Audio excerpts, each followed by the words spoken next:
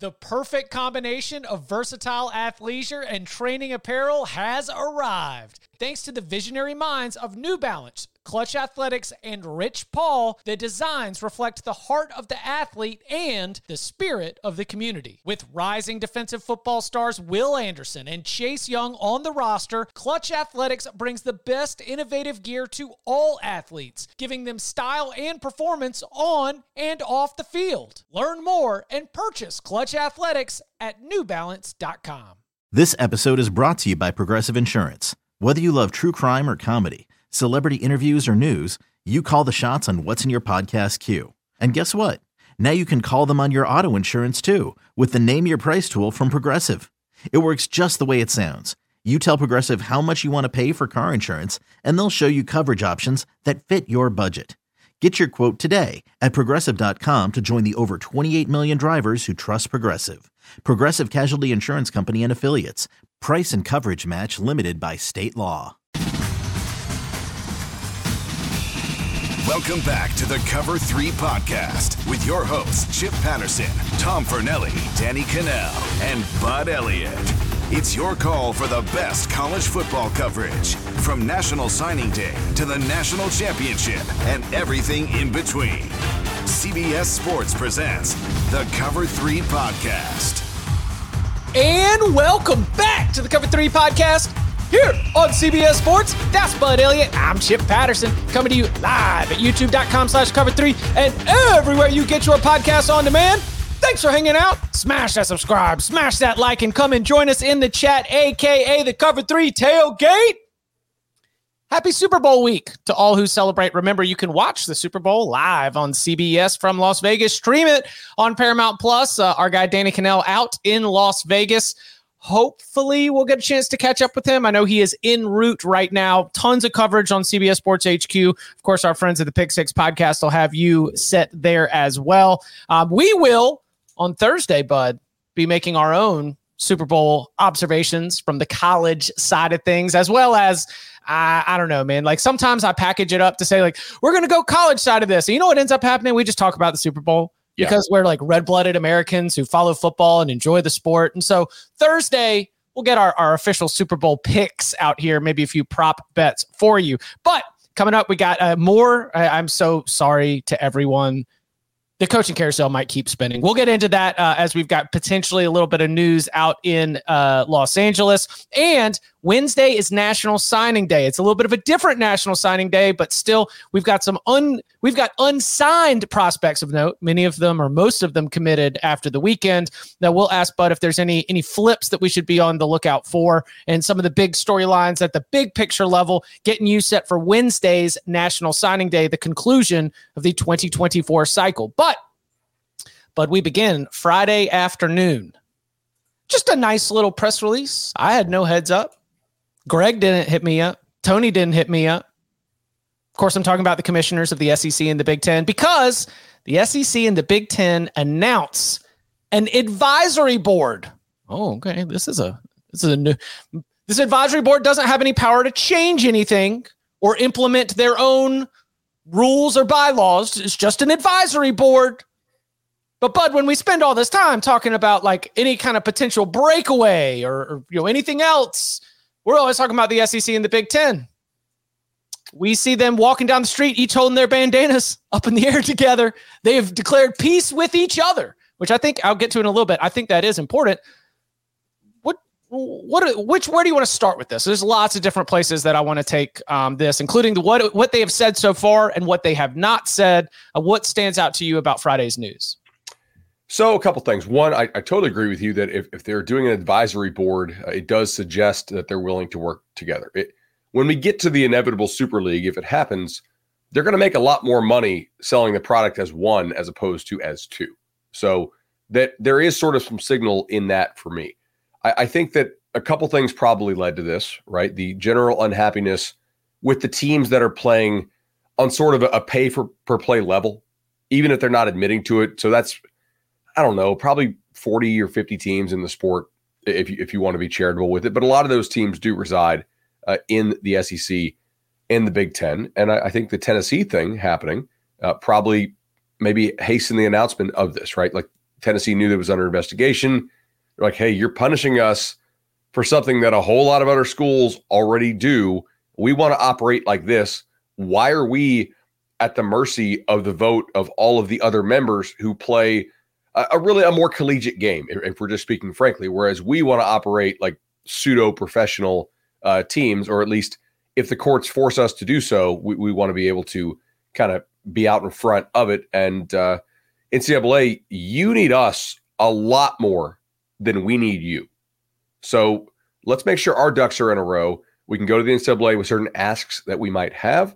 And hey, need to make sure we're operating in concert as well with our 12-team playoff asks, right? Because they didn't get the unanimous vote to go from 6-6 to 5-7. So we'll see how that goes as they continue to look into this. God, that part too is another stage of this that I hadn't even got to. All right, so let's start at the beginning. The statement says that this advisory group was formed in reaction to, quote, recent court decisions, pending litigation, a patchwork of state laws, and complex governance proposals. Now, let me just try to put this shout out to our guy Joe Ovius and we do the beep beep boop boop boop beep boop boop and translate this for you. Okay, recent court decisions. Well, we've known that they've been getting worked every single time that they've gone to court, including at the highest levels of the Supreme Court of this country, where I'm paraphrasing here, but the judgments include things like this would not be legal in any other industry. Okay, not great. Recent court decisions. All right, step 2. Pending litigation. You already mentioned the House case, also the Department of Justice looking into your transfer rules, and the Tennessee case against NIL. So you've got pending litigation in terms of employment status, the regulations on transfers, and the regulations on NIL. A patchwork of state laws that, of course, is all the different NIL rules across the entire state. And this is the one thing where I agree with our friend Dennis Dodd, the Dodd father on CBSSports.com, because he called this advisory group a shot across the bow of the NCAA. You are not waging war yet, but when they said that they formed this advisory group in response to, among other things, complex governance proposals, but that sounds to me like they looked at Charlie Baker's big master plan and were like, yeah, no, that's not going to work right now, or that's not going to work for us. And so right now, the line from Greg Sankey, from Tony Petitti is, we are not giving up on the NCAA, but what y'all got going on does not seem to be in line with making sure this thing succeeds at the highest levels into the future.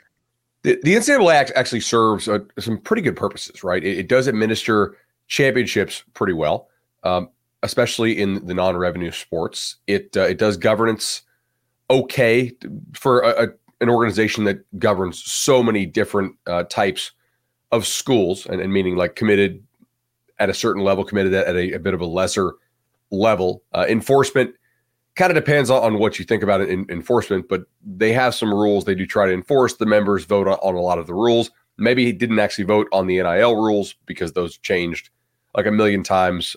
But they are also a good punching bag to have out there. So if you don't want to be the bad guy, if you're Tennessee, if you're Tennessee's president or their AD, like, man, it's nice to have people punch at the NCAA instead of you. So I don't think that the Big 12 and the SEC necessarily have to have the NCAA go away. The optimal solution here could be to allow the NCAA to continue to exist, just operating in such a way that schools like Tennessee wants it to operate, because then they take all the flack and you kind of skate, right? So, yeah, I don't think it necessarily means that the NCAA goes away, but clearly they did not love Baker's plan. I didn't either. It didn't seem reasonable. No attorney out there suing the NCAA is gonna be like, yeah, that's cool. Just set it up in a trust fund that we'll get. That makes all of these antitrust issues go away. I promise. Yeah, that's pretty silly. But to me, Baker's plan felt like a guy who had a group project due and just rushed it. He's like, okay, fine, get it in, procrastinated it. This is kind of what we're looking for, but also it's just like still an F because it's just kind of hastily. Hey, listen, as somebody who rushed many group projects, you can get a C- or a C anywhere for that. Like you can get a passing grade by just throwing a ton of stuff at the wall without actually having a ton of depth or backup for a lot of your surface level plans. Yes, I agree. So, yeah, was it in response to Tennessee? I don't think exactly in response to Tennessee. Do I think that the timing of the announcement was coincidental with the NCAA leaking the details of the Tennessee investigation to the New York Times? Probably also not coincidental there, right? It's like, oh yeah, about that and about other schools receiving letters as well about things like this. Guys, we're not going to investigate this kind of stuff. We're not going to be punishing people in the future for the type of stuff that's about to be legal by the courts 24 to 48 months from now, right? So it sort of reminds me of what the SEC sort of did internally. I was about to say Mike Slive, rest in peace, man. You always bring that one up. That's always a good one. Mike Slive's like, hey, that's honestly one of the and we said this when we still had SEC rights, so I'm certainly not going to back down from saying it now. That's one of the brilliances of Mike Slive. He got everybody to stop snitching on each other, with very few exceptions. I mean, Dan Mullen type stuff, sure, but like for the most part, you didn't have your big programs diming out your other big programs under his watch. And it's like for about 15 years there was not a year where at least one SEC program was not facing sanctions that were limiting their ability to compete at the highest level. Yeah, like bowl bans and TV bans and all that kind of stuff that we don't really do anymore for the most part. But yeah, Slive's like, guess what? If we get turned in, it better be by somebody outside this conference because y'all are not cannibalizing the product. There are 34 teams between the SEC and the Big Ten as they are going to be reconstituted for the 2024 season. When you start to think about, them leading the way, they are probably not going to close their doors to anybody else, right? I'd be very shocked if they did. If you have others who want to play in that space, wouldn't you want to sort of have everybody wanting to play a certain model be in that space? Yes. It's also just more attractive if you're going to bundle all this stuff and sell it off as one package, which ultimately makes sense. I don't know what the timeline on that would be, but clearly the NFL makes a lot more money not selling the AFC and the NFC separately, right? Now, different networks get different broadcast things, but they sell it as a package to everybody. You mentioned the college football playoff side of this. So according to reports, they made an effort to their last college football playoff meeting. We remember they had the meeting. We were expecting a move for the 2024 season from a 6+6 to a 5+7. What I mean by that is in the format that was initially approved, there were the six highest rated conference champions would get an automatic bid to the 12-team playoff. And as it was approved then, we thought, well, many years that will be the 5 power conference champions plus your highest ranked G5, similar to what we have with the New Year's Six with that kind of designation. Well, now that the Pac-12 doesn't exist, or at least does not exist as the same kind of power conference, there was a move that says, all right, well, let's now change this to 5+7. We create an additional at-large in place of an additional conference champion. Well, because of the way the college football playoff is set up only through the 2025 season, there is still a representative for the Pac-12. We talked about what is the difference of a power conference, and I made the argument on here that it was like, well, the payouts, even at the college football playoff level, still say that the Big 12 and the ACC are power conferences. And so the Pac-12 has a representative. And according to reports, Kirk Schultz from Washington State, he was the lone no in moving from 6+6 to 5+7. Now, is he doing this as a negotiating tactic? I've said before, I'm not really good at understanding the politics of administrators. It's just not my beat. I just don't have it in me. I got other things I'm worried about. I'm crunching the chipalytics, trying to figure out if Miami and Virginia are going to go over under 132.5 on a Monday night. Okay, I'm moving on from that. But are they? Others have indicated I'm on the under. Okay. Others have indicated that this might be a long game for him to try to get more when Washington State is obviously not operating from a position of power. So now we've got this, but how do you factor the advisory group into the future of the college football playoff? Because again, right now, all we really have are 2 years. And if you want to talk about the timeline of a big breakaway, right now, the current NCAA tournament contract runs through 2032. The current SEC media rights deals through 32, Big Ten media rights deal through 30, Big 12 through 29, and our college football playoff might be up after 25. How do you tie all these things together? Yeah, I think it would be a mistake to assume rational behavior on behalf of Schultz, just based on certain things that have happened in the Pac-12 before. The Pac-12 does not have a reputation for acting in a rational and good business sense type of way. But yeah, clearly, like I think he would be trying to, unless he's just trying to cause hell, right? Which is possible, but he's probably trying to get some kind of increased payout for them in the future, because otherwise they would be dropped to like a G5 level payout, right? So like G5 teams make a different amount from the playoff than Power 5 teams do in terms of playoff revenue. Greg Sankey's been on record that he doesn't want any auto bids at all. I think that's a real mistake from a business sense, because if you go no auto bids at all, then it really is just a beauty pageant, and the importance of winning a conference title goes down quite a bit. And conference titles are something that do keep fans engaged throughout the entirety of the season. People worry about like the diminishing regular season. Under the current format, I really don't. Not too much. Under the 12-team format that we're about to go engage in, because I think we look back at some of these conference title races from this past season when we've gone to this divisionless football and now expanded schedules. I mean, trying to figure out who's going to even get a chance to play for the conference championship has made some of these November games extremely exciting. No doubt about it. So, I mean, Chip, you think about this, I think that they will probably – I don't think the Big Ten would go for no auto bids, because they're probably smart enough to realize that if the conference title games don't have stakes, they don't really matter quite as much. So, but would it be crazy to think that you go to 4 auto bids or 3? That math doesn't. The 3 highest or the 4 highest? I think the 5+7 makes total sense to me. I do too, but that is assuming we stay at 12. Petiti has already put out plans, I believe it's been reported multiple places, to expand to 14 or 16. Why? Makes for a better TV product. Okay. Right? Like he comes from the NFL side, right? All right. So that would, I think that's another thing they're probably trying to hammer out here is, does the SEC want to go to that number? It works in the FCS. It works in almost all other sports. We don't really see. Does any major sport have less than 12 teams in a playoff? Baseball? Well, they got all the play-in type of rounds now, I guess, because they go 3-3 and like the 2 wild cards. Yeah, I guess it is just So I like the 5 because you are going to be creating 2 things. Number one, you are having a fair representation that if chalk holds, you're going to have pretty close. Like, you're not going to have all 12 of the 12 best teams, but if chalk holds, you're probably going to have 10 of the 12 best teams.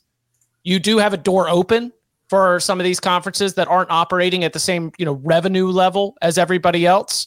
And I do think that the whole idea of going into a conference championship game, when you are on the bubble, so to speak, all of a sudden, all these fan bases are rooting for Oklahoma State, or rooting for Texas to beat Oklahoma State. Because if Oklahoma State beats Texas in the Big 12 title game, Texas is probably still going to make the college football playoff as an at-large. Oklahoma State not highly ranked enough to get there. So if you're sitting there, and so I guess this past year we'd be talking about Ohio State, we'd be talking about Missouri, we'd be talking about Ole Miss, talk about Penn State, those other teams that were in New Year's 6 spots. Those fan bases then have a vested interest going into conference championship weekend. I end up helping out our college basketball team during conference tournament week. It is amazing how many fans are dialed into action that is not tied specifically to their team because they've gone far enough to figure out all the moving pieces. And so officially put me down for a 5+7 is all good with me. And then if you drop down to just 2 or 3, then we get a little bit more to what you were saying with Sankey's proposal, which is then it's just beauty pageant at that point. If you get rid of auto bids, you also need to kill conference championship games. Yes, I agree. Yeah, because otherwise it really is like there becomes a real incentive to sit guys in that, and then you can just do the full beauty pageant. Hey, like we sat a bunch of guys, that's not really our team. We're sitting on our 12-game resume, judge us on that type of thing. So now. But those leagues make a hell of a lot of money on those conference championship games, man. Like the rights fees they get for those, it's not nothing. I think eventually they could go away if the playoff expands more, which wouldn't really be a problem. Like we've only had conference championship games in most leagues for like 15 or 20 years. It's not like it's been a staple of the sport. You know, SEC only started in what, 90, 94, 92? I know it was Florida Bama. I'm trying to remember what 92. year. Yeah, okay. So not the 92. Championship game era is 92. We didn't have it in the ACC since 05. Big 10 came even after that. The Big 12 did have one for a long time, then didn't, then brought it back. Pac-12 did not. Yeah. Yeah. So it's not like a staple in the sport necessarily, but it's something I think because it has stakes that we care about, you know. Have I told you my conference championship thought? No. I want to expand the conference championship. Oh, like a conference tournament? Yeah, 4 teams and drop a game from the regulars. This is in my okay, Chip, write the rules for the new world where there's only 40 teams or 50 teams or whatever it is. I think that you are not going to get an honest representative of the best team in a conference, in an 18-team conference. I've just looked at these bloated conferences. I've looked at the schedule draws, and I just see all these opportunities for teams that are not necessarily the best team in the conference to wind up via tiebreakers up in one of the top 2 spots. And similarly, teams that probably are deserving not to be there. I just think that trying to find 2 out of a group of 18 when we're only playing 8 or 9 game conference schedules that to me is where I would say I would lose a regular season game. I would play 10 conference games, and then I would do a 4-team conference tournament into a college football playoff. That makes some sense. I have to think about only 10-team tournament or only 10-team conference schedule, because I do think that there are certain things I don't want to lose about the sport that we're not going to lose with the 12-team playoff, but we might lose with a 10-team or a 10-game conference schedule. And one of those things would be the ability to travel as a fan to some non-conference games. You know, as a Florida State fan, man, my friends went out to Oklahoma in 2009, I think it was. They lost by 50. They still talk about that trip. Just how awesome the OU fans were to tailgate with, and how it was cool to go see that. That is part of, I think, being a college football fan is the sort of tourism of other stadiums and other campuses, right? Whereas the NFL, you're not doing a lot of tourism. I mean, you could see the city, but I don't know, buddy. I seen Rams games. Rams games looks like it got a lot of tourism going on right there. Same with the Raiders. But you're going to see other aspects of the city, right? The only thing Rams about LA is the stadium. Right. Whereas, if I go to Raleigh, man, NC State is just, it's throughout that town. It's not the only thing in that town, obviously, but I'm talking about there's a lot of it. So especially these college towns, which Raleigh's not a great example because it's not, totally college town, obviously, but I think that I don't want to lose that. So if you did lose that, would everybody be mandated to play another, Power 5 team or 2 potentially? That could be really important for me. Yeah. I think that it's just acknowledging that even just seeing all of your conference is tough with an 18-game league. So, I mean, not 18-team league, very, very difficult. All right, you want to get into how about this one? Coming up on the other side, a Belichick in college football. We'll tell you which one next. Did you know that while over 60% of Americans dream of starting their own business, less than 20% of them take the first step? The reason? Building a business is tough. Taylor Brands is simplifying the business journey. From launching and managing to growing your business, Taylor Brands isn't just another tool. It's your online business partner from launch to success. With Taylor Brands, building your dream business becomes an effortless experience. Their comprehensive platform guides you through every step, ensuring you have everything you need in one place. From LLC formation to bookkeeping, invoicing to acquiring licenses and permits, and even setting up your bank account, Taylor Brands handles it all seamlessly. And our listeners will receive 35% off Taylor Brands LLC formation plans using our link, taylorbrands.com/CBS Sports. That's TAILORBRANDS.com/CBS Sports. So start your business journey today with Taylor Brands. Selling a little or a lot?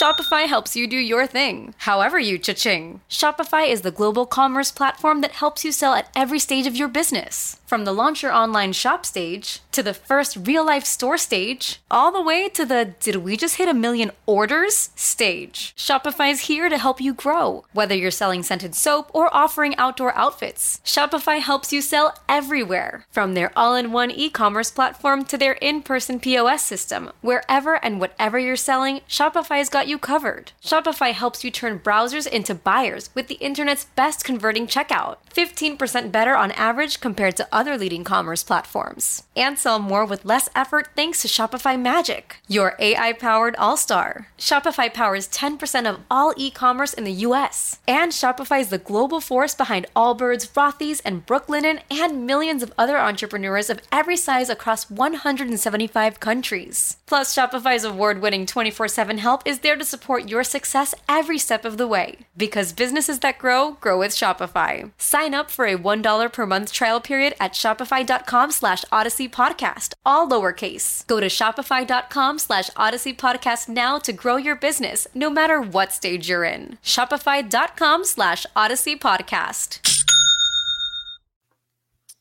Back here on the Cover 3 podcast, and I cannot express my apologies enough. I declared the coaching carousel done, and then Jeff Hafley left to take the Green Bay Packers defensive coordinator job.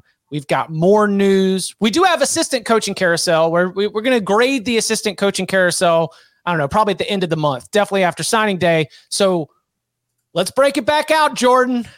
Let's take a spin on the coaching carousel.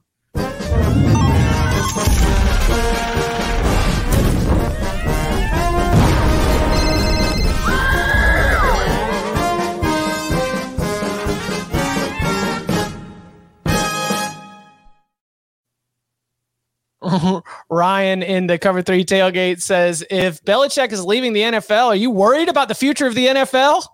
Isn't that how it works? What's wrong with the culture of the NFL that Steve Belichick, by the way, for those of you who are listening. Yeah, so according to multiple reports, new Washington head coach Jed Fish will be tapping Steve Belichick to be the defensive coordinator for the Huskies moving forward. Belichick, of course, working alongside his father, Bill Belichick, defensive play caller, varying roles throughout his time on the New England's coaching staff. Do you have any sort of like general like reaction here? Because he's often caught on the sidelines. Like he gets a lot of camera time and we talk about him a lot. Who's calling the plays? Who's not calling the plays? Was it Mayo? Was it Belichick? Was it Bill Belichick?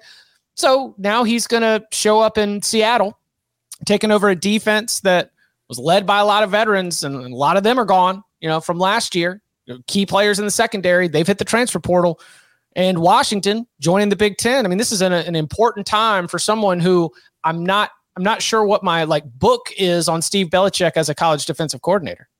Yeah, so I have no idea how Steve Belichick is going to be as a college defensive coordinator. The hire is not entirely out of left field with the perspective that Jed Fish, the new Washington coach by way of Arizona, did work on Belichick's staff. So they would at least have known each other. He would have known Bill Belichick. He also worked, I believe, at Michigan with some other NFL connections. So it's not like Jed Fish is completely blind to the NFL. So maybe it works out, maybe it does. I don't have a real strong opinion on it, but it's not crazy. And also the Patriots defense has been good. Not the problem. I'm not an NFL expert, but if you look at some of the metrics out there, they're much better on the defensive side than they are on the offensive side. Can you separate that from Bill Belichick? I don't know. I'm not telling you that I know the answer to that because I don't. But yeah. Let's keep rolling through. Cover 3 tailgate, awesome. I love having y'all here with me because I didn't have this one in the doc, but the latest from the Boston College side of things, who replaces Jeff Hafley. We didn't do Hafley yet, did we? What? On the show, because it broke Thursday afternoon. No, we did it Thursday. It was Wednesday night. Yeah. That's right. Yeah, okay. Yeah, first topic right out the gate on Thursday's show was the Jeff Hafley move. And I have some thoughts as it relates to the overall coaching carousel. Okay. With Hafley, but continue. Okay, well, you want to go back because that was the thing is why Ryan in the tailgate was bringing up like that's how you do it, right, Tom and Danny? Because that's there was a lot of heat on Thursday's show as we were talking about the cultural impacts of this. But Bill O'Brien was hired as Ohio State's offensive coordinator earlier in the cycle, and we broke it down. Now there has been speculation, and I'm going to say that as we sit here Monday at 11:31 a.m. Eastern time, there is speculation that he could end up being the candidate to replace Jeff Hafley at Boston College. What is your expectation for where Boston College moves next? Let's save the big picture stuff maybe until we get the full gang aboard. I mean, Bill O'Brien, I think, could do a nice job there.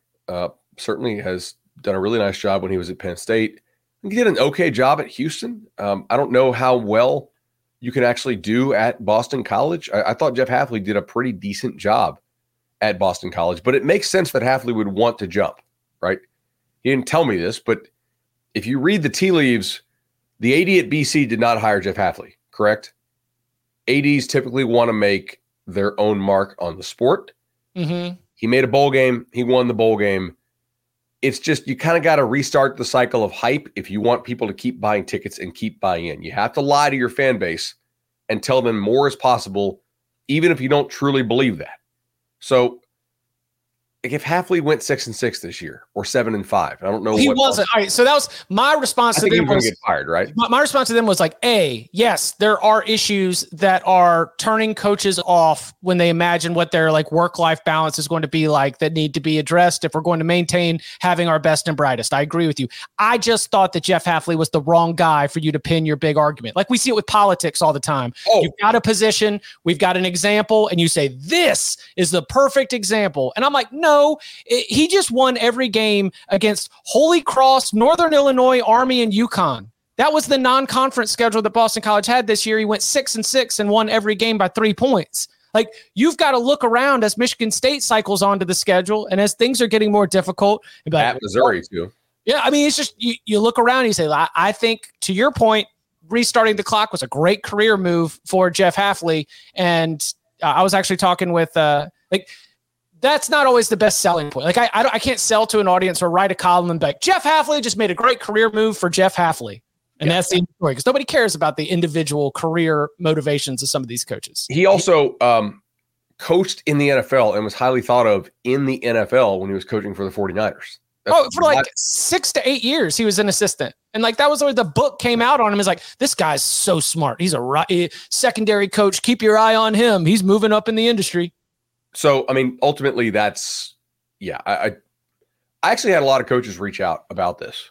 Like, no, dude, like we do want to get out. Like, I know you guys, you guys complain about something every year, and I'm not diminishing those concerns because I do think that the overall grousing is louder than it has ever been because they do deal with more BS than they ever have. It is sort of insane, just to say it out loud, that you're dealing with free agency 365 days a year because nobody's under any sort of real binding contract. However, the money has also never been bigger in college football than it is right now. So a lot of these guys reach out to the NFL. I know I have a couple of friends in coaching who are, coordinator or head coach level, and they've reached out and they get crickets. And I don't think they're guys who are just recruiters, but they're having their agent reach out and the NFL's like, we're good. These guys are clearly accomplished. Keep going with that. Like, why do you think that is? Why do you think? Because that's very interesting. I like that. We're sitting here from the college football mindset. We're only looking at ourselves. They want to get out. I'm like, the NFL's like, we're good. We don't want most of y'all actually, and it's because they want guys who I think have been in the NFL before. Liam Cohen. Okay, now you could tell me that he got out because he was tired of the college system, which and frustrated with it. I'm sure he was. I'm sure he was also pretty ticked off that Devin Leary isn't what they thought he was going to be, and who knows what his opinions are on the kid who they signed from Georgia. But at the same time, the offensive coordinator of the Tampa Bay Buccaneers with a seemingly fixed Baker Mayfield is a way better job, way better than the Kentucky job. What these guys who reach out are finding if they get a call back is that most of them are going to have to take a significant step down in title and pay because the NFL likes to promote from within its own system. Look at the look at the coordinator the Patriots just hired. Like super young guy, but he's gone for probably like an equipment dude, worked his way up the ranks. They want a lot of guys who have worked within the NFL. And part of this, honestly, is because most of your really accomplished college coaches are better at recruiting than they are at coaching. Not all, but most. And there is no need for the skill set that is recruiting in the NFL. It's a very valuable skill set in college, and that is why they are paid so much. So does it suck? Do they have like no offseason? Do I think some of these guys would probably take a pay cut from like 500 to 350? Yeah. But the problem is if the pay cut's more. If you're making 500 somewhere and you're like, man, this sucks. I don't see my kids. I never have any off days at all. I'm going to go take a pay cut to 150 to live in a major city or 220. Hell where no. where my 500 in this college town is going a whole lot farther.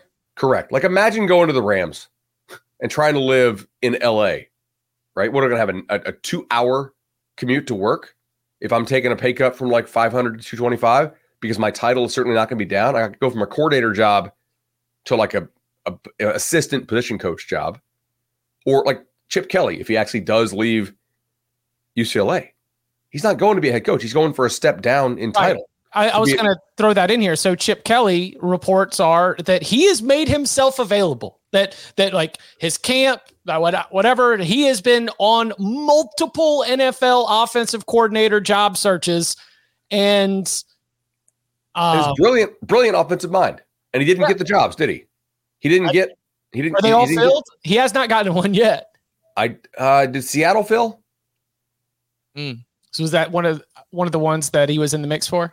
I believe that's what I had seen on Twitter. So my point is, yes, like from the coaches I talked to, the complaining has never been louder. The money has also never been bigger. And the demand for college coaches, I don't think is increasing from the NFL. So they're going to continue to complain. We're going to continue to hear about this nonstop. They'll continue to get crazy rich for coaching football when, like a lot of their skill sets, they don't want to hear this, but they're much better suited to coach in college because what they're good at is recruiting. The NFL's like, yeah, the coaching stuff, unless you're like an offensive genius type dude. Although I did see Charlie Partridge left for the Colts, and like that's an awesome hire for the Colts. Correct. Think about his player development. How many guys Charlie Partridge at Pitt and over the years at other stops has developed? Charlie Partridge is a good recruiter because he puts in the work. I know Charlie a bit, but like the results speak for themselves. I mean, talk about a guy that outperforms the star rating consistently. Like Charlie Partridge knows what the hell he is doing in terms of teaching, player development. I think that's a really good hire. How many guys like that are out there? Yeah. Not many. I'm just glad you brought that up because since last they are week, complaining more. I will give everybody who's saying that. Like they're not wrong, but the people that are like, watch, we're going to have such a talent drain from college to the NFL. I don't think they can, man. Yeah, I'm not talking about the coaches themselves and their complaints. I'm talking about the editorializing of them as though it's like we're going to lose all of our best and brightest to the NFL. And I'm very glad that you were able to check us a little bit. Like, yeah, guess what? Hey, here's a surprise, y'all. Bud had the math. How many jobs are there? How many coaches want these jobs? Supply, demand. Let's check the chart and let's find out whether this is going to absolutely raid every single coaching staff in America. Related question. Do you think we will see fewer guys do the Saban thing where they coach forever now? Yes. I do too. I think the money is so much better than it used to be. You could do one or two good contracts and you're set for life. So my alarm actually went off about 7 years ago when Stoops got out. Yeah. When Stoops got out, and I remember Dennis went to go talk to him, and it was like, yeah, I met him at the country club, had breakfast. He went to go play 18, came back, had lunch, had like a relaxing afternoon, took a couple calls. And guess what? Stoops won national titles, made millions of dollars, and now he's got rock and roll tequila. Roll tequila, yeah. He's cool. What? Yep. That sounds amazing. Like, that's exactly what you would want to do. So, Yeah, I know that not everybody's going to have the success of Bob Stoops to be able to lean back on. Some people have an internal drive that is more like Saban, in terms of like truly believing that like this is what I have to do. But I do think that we will see more coaches getting out earlier so that they can enjoy, what they've been able to collect, spend some more time with their families and the like. Let's see what else we got. Michigan promotes Kirk Campbell to offensive coordinator. He was the quarterback's coach last year.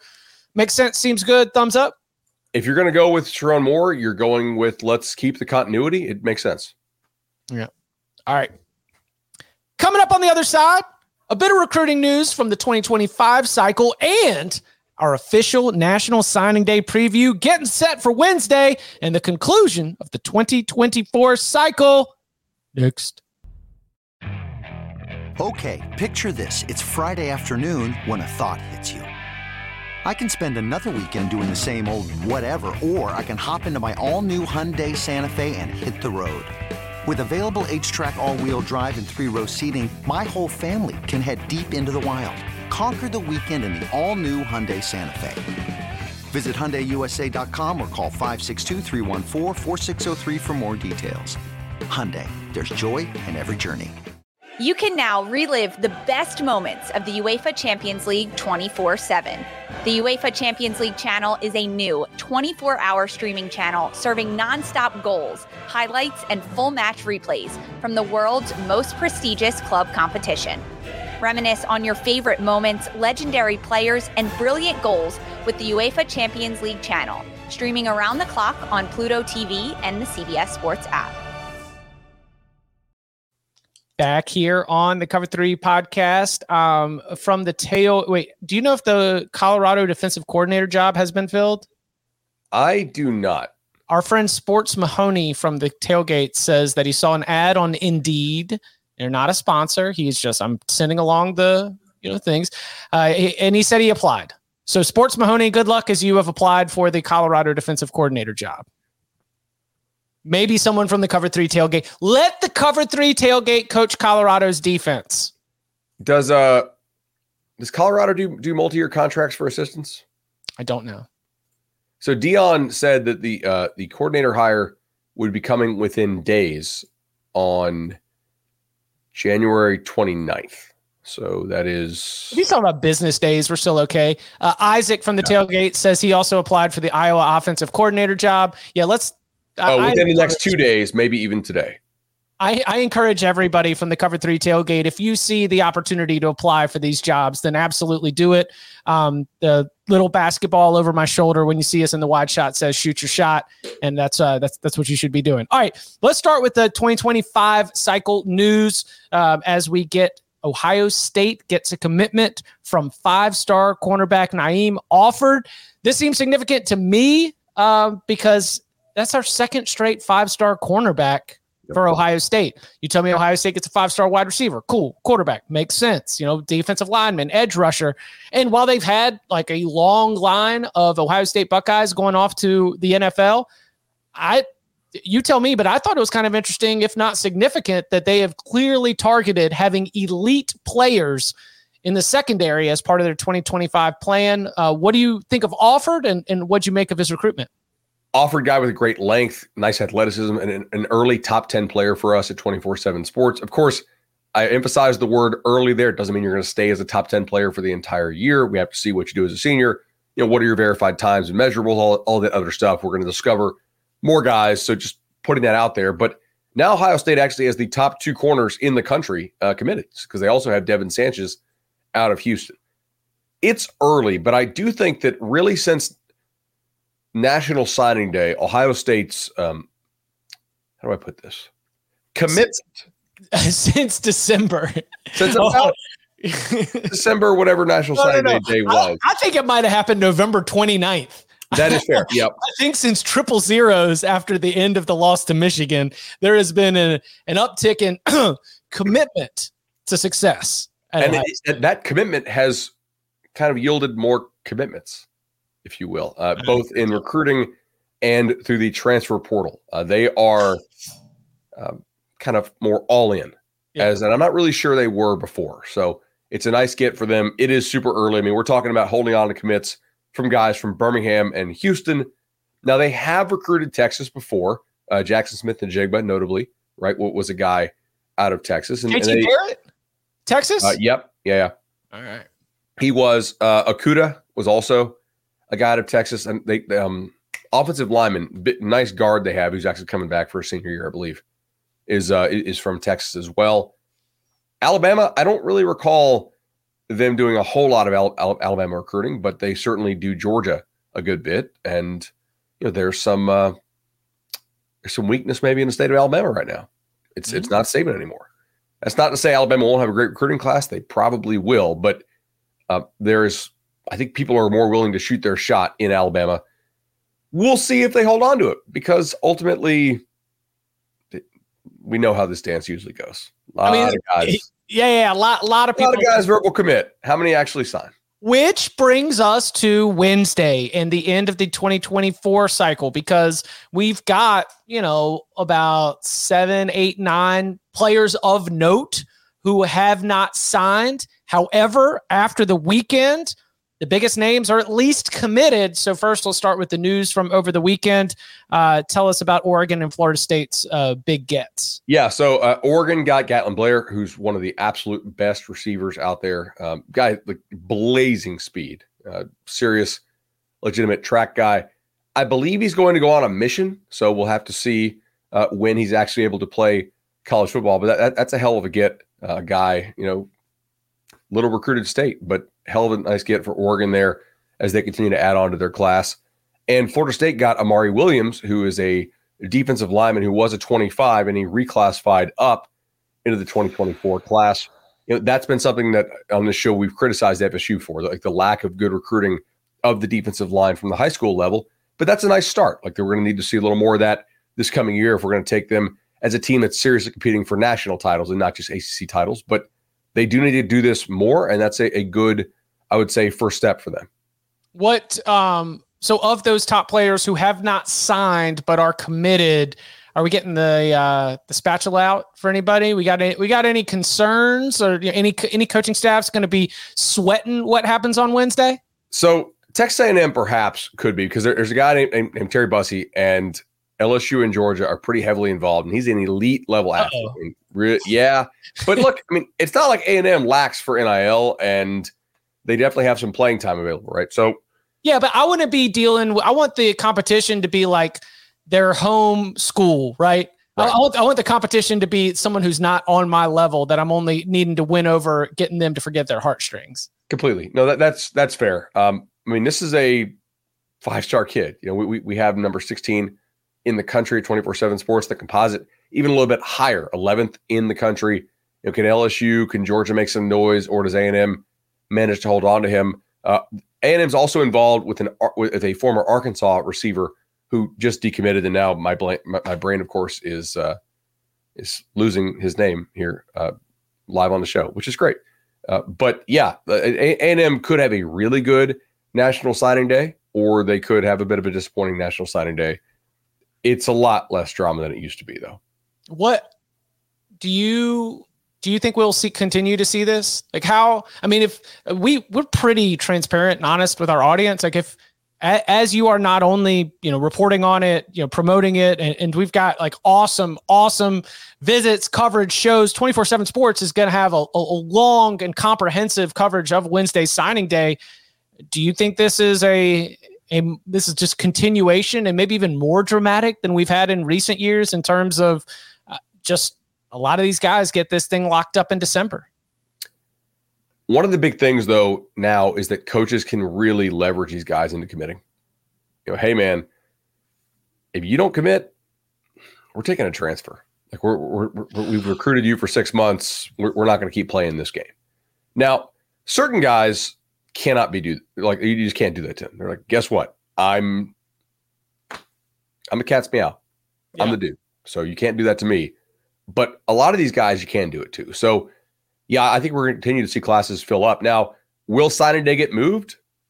That's probably one of the major questions. Can you move it to before the season with certain outs? Can you move it to after the season? That is one area in which I think you could probably survive a court challenge. because I don't think these high school players have the same rights as college players to demand certain freedoms. Now, the transfer portal is certainly still there. I mean, we've seen guy like a Julian Sands sign with Alabama, and he's already on Ohio State's roster. But coaches do want to make sure. One of the major coaching perspectives, like I don't want to have to babysit this verbal commitment for the next 7 months or maintain this relationship when the contract's already signed, or when the kid is already committed. So maybe we see that. That's something I could see, because they're going to try to move the portal window or the signing day window, one or maybe both. But I'm trying to think of things like, could you get this done? Could you get that done and have it actually survive a challenge? It was suggested to me that early signing period moves to August, and that you get it because at the conclusion, like when does that first little dead period start? Like because June's big, right? And then maybe you've got a little bit in early July, things slow down, coaches go on vacation, then you start to come back. If you did an early August, early signing period, I think most of these guys are locked in. And I could sell this as you're also enhancing the experience for these high schoolers going into their senior year, Agreed, but high school coaches' pushback on this is different. And they say, well, man, I don't want these kids sitting out their high school senior year. I want them to be playing for those offers and for that attention. But I don't think colleges care. Yeah. I thought if you move the first one to like August and then you keep the February one, it probably has more prospects waiting until February, right? And you mentioned there could be some outs, like if you commit to a school and sign with the school at the early signing day, and then guess what? The coach leaves. Now all of a sudden you're up on the market, and now you're probably going to be having the opportunity to commit somewhere else in February. I think that would be that could be a way to address the concerns about the calendar in December, which is driving coaches crazy, enhance sort of the buzz of the February signing day, and then allow the prospects who know where they're going and the coaches who know that they've got them on board for them to be able to get that all wrapped up before they even start the regular season. I would agree with that. I also think you could see the portal window moved to potentially just post spring only. Wow. Maybe that would get struck down because it's freedom of movement and certain guys, maybe with the exception of graduate transfers. I would say that the way things are pacing right now, restrictions of transfers doesn't seem like it's going to be easy to push through. Unless they are signing collectively bargained contracts, and we're still about four steps away from that. All right. What about sort of like big picture stuff? Like if you were to sit down and explain to someone in the Cover 3 tailgate, y'all crack a cold one, and he's like, all right, so what sort of stands out to you from the signing, the cycle and the signing day as a whole? Let's go back to the top of the show. The quote unquote big two or whatever. Oh yeah. Power two advisory. We're probably going to need a name for that. Cause like I think Staples had proposed core 4 or something like that, which is not bad for the main 4, but just with the Big Ten SEC. I'm calling it the P2AB. Okay. Yeah. Advisory board. I don't hate that. Of your top 20 classes, just FSU, Clemson, Notre Dame, Miami are the only 4 outside of those big 2 leagues, which kind of fits with, what I would define as programs really trying to go for a natty, to play for a national prize and not a regional prize, which would be like a conference prize. If you expand that out to more top 30, you add in Texas Tech, NC State, UNC, but still, like, you're seeing a lot of the schools in those leagues recruit at a very high level. And I think that will probably only increase. If I'm a coach in one of those leagues, I'm telling kids like, hey, if you're not in this, you're not in the real big league. We've seen that before. Like SEC coaches have done that for years. Big Ten coaches have done that for years. It'll probably take a little bit more time. Texas with that. I mean, the negative recruiting that Texas used to face about like, it's not big boy football. Like, it was not the motivating factor of Texas's move to the SEC. Right. But when the move was announced, Steve Sarkisian found it a lot easier to be able to win some of those big time recruiting battles against the big dogs, because guess what? He's recruiting them to come play in that same league too. I mean, even before they got in the league, they started to see a benefit. Now, Texas has NIL together. That has helped them as well. But I mean, that's a lot of dominance there. 16 out of 20 is pretty. And the ones, at least and one none of the from ones, the Big 12. Yeah. At least one of the ones who is not in that group is working real hard to try to get there. Well, totally. I mean, look at the list. If you expand it past the top 30, one Big 12 team. But this is sort of my point. Like, even the ACC and the Big 12 are not equal when it comes to the quality of the top. Mm-hmm. I think the Big 12 has a better kind of bottom middle. Oh, I think they've got a better average rating. Like if we were going to take like all of your power ratings and that big group in the middle is going to spit out a number that I think would be potentially stronger. I don't know if it's a better average rating, but it might be like a better, like 25th percentile. Like the bad, not terrible teams in the Big 12 are probably better than the bad, not terrible in the ACC. But I see what you're going with that. There are not a lot of, really, really bad teams. The chat suggests median, which is actually not a bad suggestion there either, and it's probably the most accurate one we could use. But like at the top, the ACC is a lot better. Yeah, especially considering that they play 5 or 6 games against the Irish.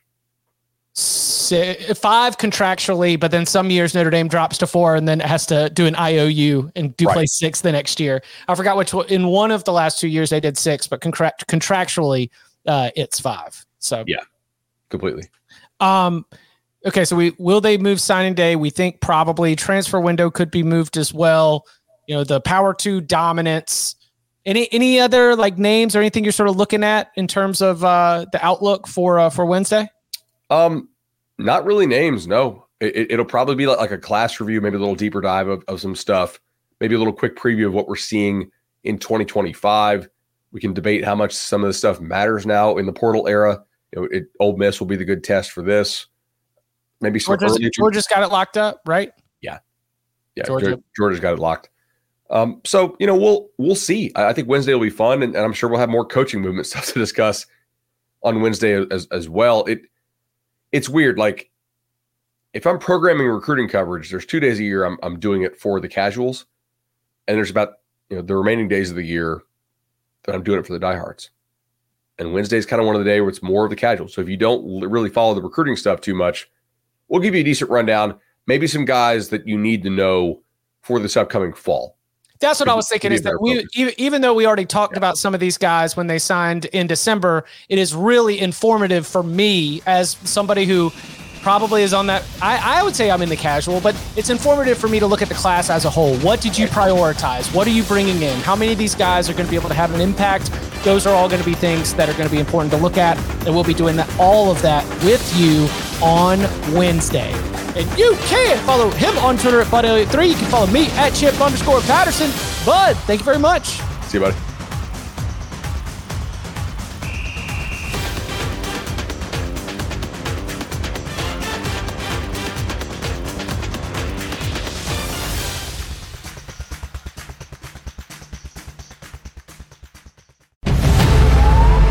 New CBS Sunday. You collect rewards, right? This is how I make my living. When something is lost, everyone's looking for something. He finds it. You strong swimmer? So-so. So-so's okay. Justin Hartley stars. How you survive, you make quick, smart decisions, and you never let panic take the wheel. Sounds cool. It is cool, actually. Very cool. Tracker. New Sunday on CBS and streaming on Paramount+.